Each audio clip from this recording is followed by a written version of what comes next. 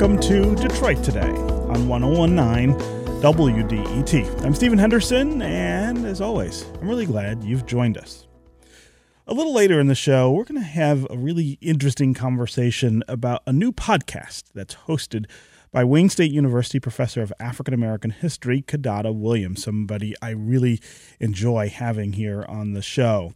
This podcast is called Seizing Freedom, and it tells the story of African Americans during the Civil War and Reconstruction eras. You are not going to want to miss that conversation. The podcast is fascinating, and Kidada's reasons for wanting to unearth these stories and share them, especially during Black History Month, are also really, really interesting. So that's going to get started at about 1:30. But first, the pandemic has tested Michigan state government in ways that none of us could have imagined before 2020. And now people are starting to think about whether the systems for handling something like a deadly pandemic maybe ought to be changed because of the performance that we saw last year. The Michigan Department of Health and Human Services is a massive bureaucracy that has a $25 billion operating budget and serves a third of the state's residents. It includes the offices that respond to public health problems in Michigan, but it wasn't always lumped in with all of the state's other human services offices. That was done, in fact, by Governor Rick Snyder, who merged all of those offices together just 5 years ago. In Crain's Detroit Business, senior editor Chad Livengood is making the argument now that maybe we ought to split that department up again so that Michigan can be better prepared to respond to public health crises in the future. Chad Livengood, welcome to Detroit Today. Thanks for having me, Stephen. Yeah. So the structure of state government is not exactly the most exciting issue for people to think about, but it's important. And I think we learned in the last year just how important it can be. Explain why this story matters to people and why it affects people's lives. Yeah. So you have a state department that now has got 14,000 employees in the Michigan Department of Health and Human Services. They would on their by themselves. So if you just took them outside of state government, they would be the 15th largest employer in Michigan. They would have more employees than Michigan State University, which has under 12,000, and just under the Postal Services employment. So it's a very big, sprawling bureaucracy. There's a lot of components to it. They cover human services. They cover child protective services. They run a multi-billion-dollar insurance program for the poor called Medicaid, and then they are also responsible for making sure that the water in people's drinking water ends up safe and clean, and they have to also respond to outbreaks of communicable diseases. And I've watched this department very closely for a decade now operate, particularly post merger in 2015, and just take back a little step in his State of the State address that year. Then Governor Rick Snyder, fresh off a re-election, announced his first big initiative in his second term was to merge this.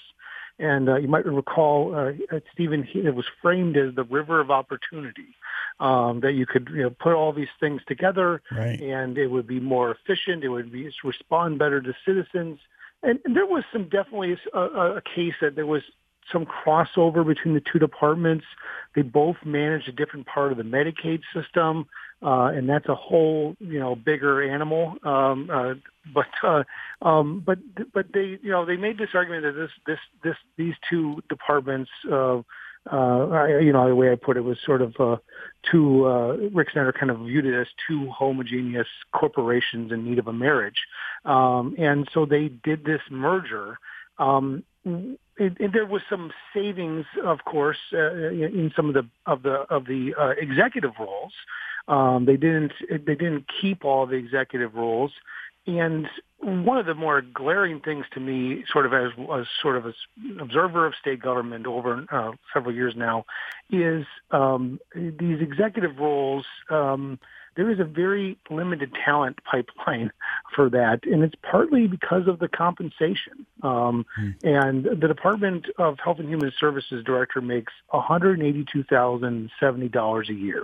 Now, that is a lot of money for most people, but in executive roles, that's not too much. Really, it's literally half what the average nonprofit CEO in Southeast Michigan makes, based on our survey of nonprofits, and we're talking about everything from the food bank to the Detroit Zoo, and whose CEO makes $470,000 a year.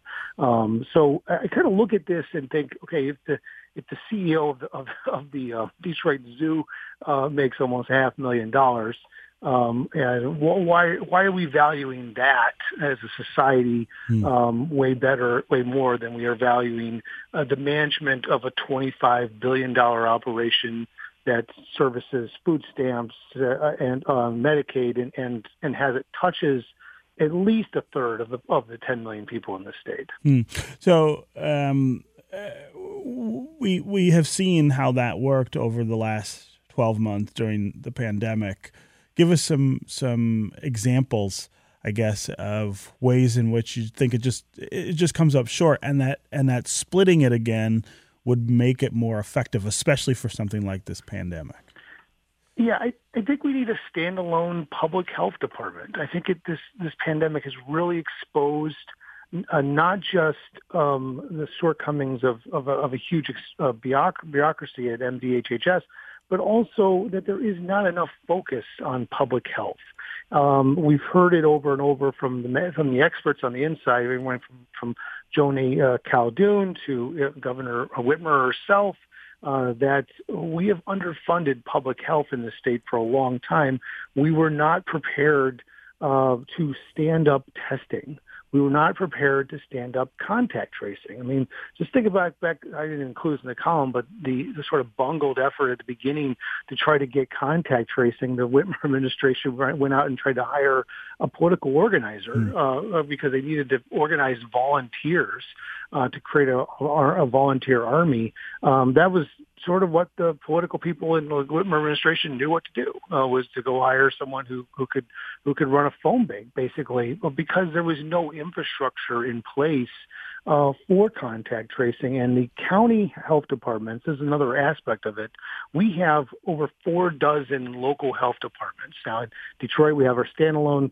Wayne County has its own for the suburbs of Wayne County. Oakland and Macomb have their own standalone.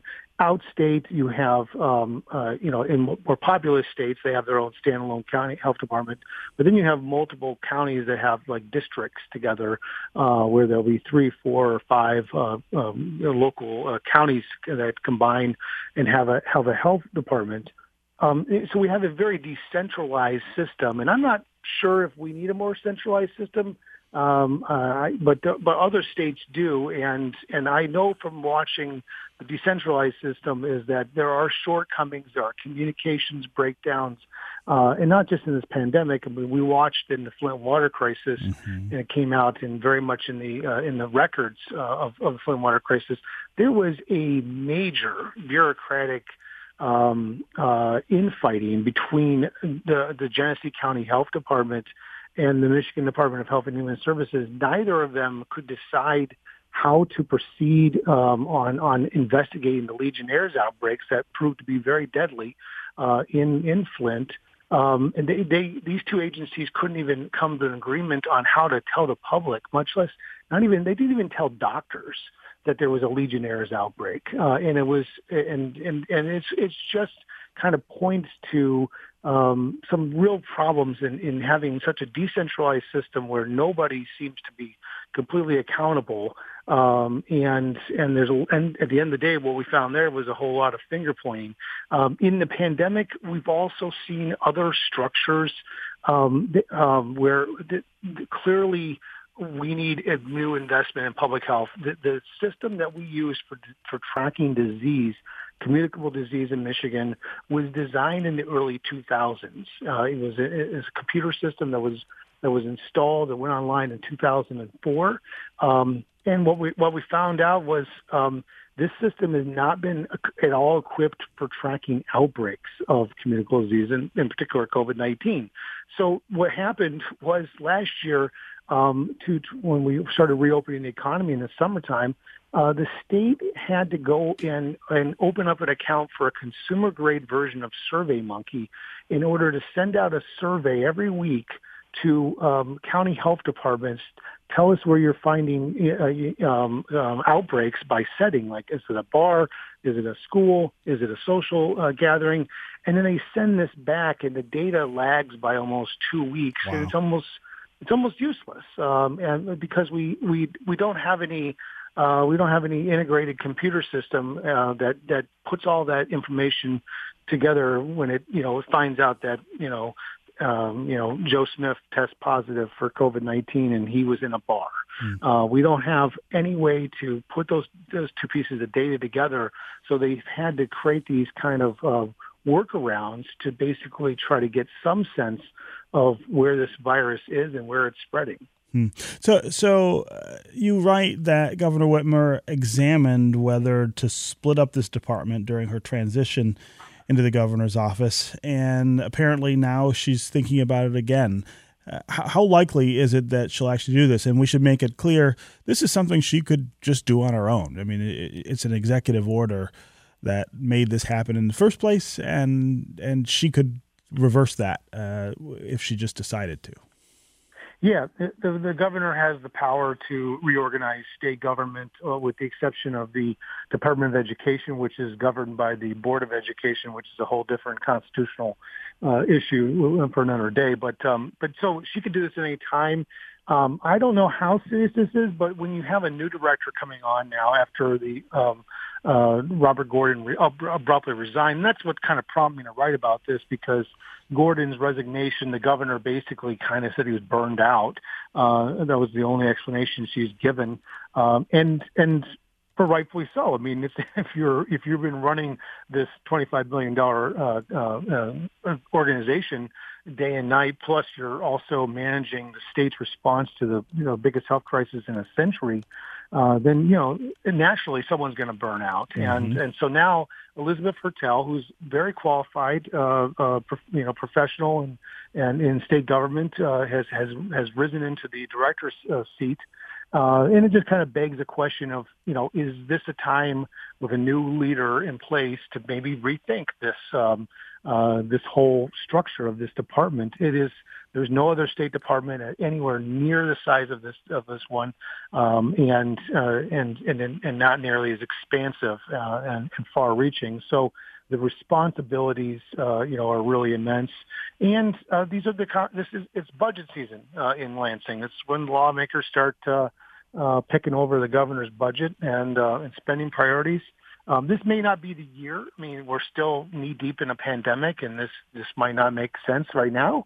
But I'm raising this question now because the longer term, if we don't learn from some of the mistakes made in this pandemic, we'll simply repeat them, and more lives and law will be lost in the next one, and more economic turmoil will be suffered in the next one as well. And so one of the frustrating things about this also is this is not what the legislature, for instance, is on the governor's back about.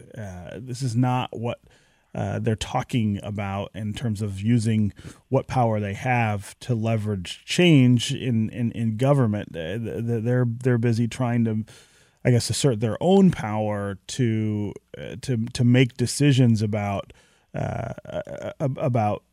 restrictions and COVID response and things like that. But I wonder whether there is any role for them to be playing here to try to push this along. I mean, it is an executive function, but the legislature often wants the executive to do things and finds ways to assert itself. Yeah, sure. I mean, the legislature, if they wanted to, signal, hey, we want to see something like this happen. And we also want to make some investments in public health. I'm sure the governor would come to the table on that. I'm not so sure how focused they are, and this is one of the problems in state government and term limits.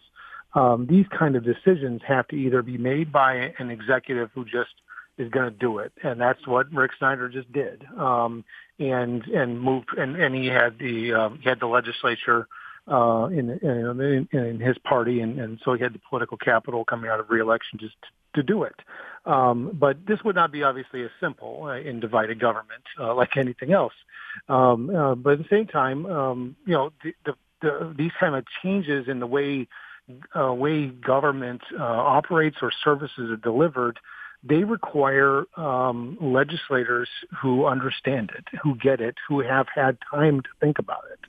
And that is, we could get into a term limits conversation almost on any subject, but that is another example where there's not that many people out there in the legislature who probably are given this much thought right now.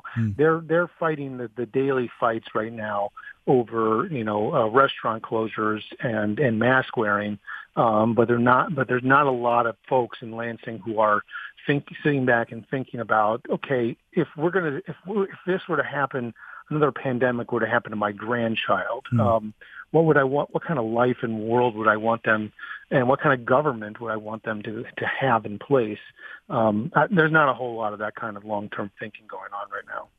So for the governor, then, what makes this a tough decision? What is it that I guess her decision might turn on if she decides, hey, I actually am not going to go ahead and do this? What would be the reason to keep it the way it is?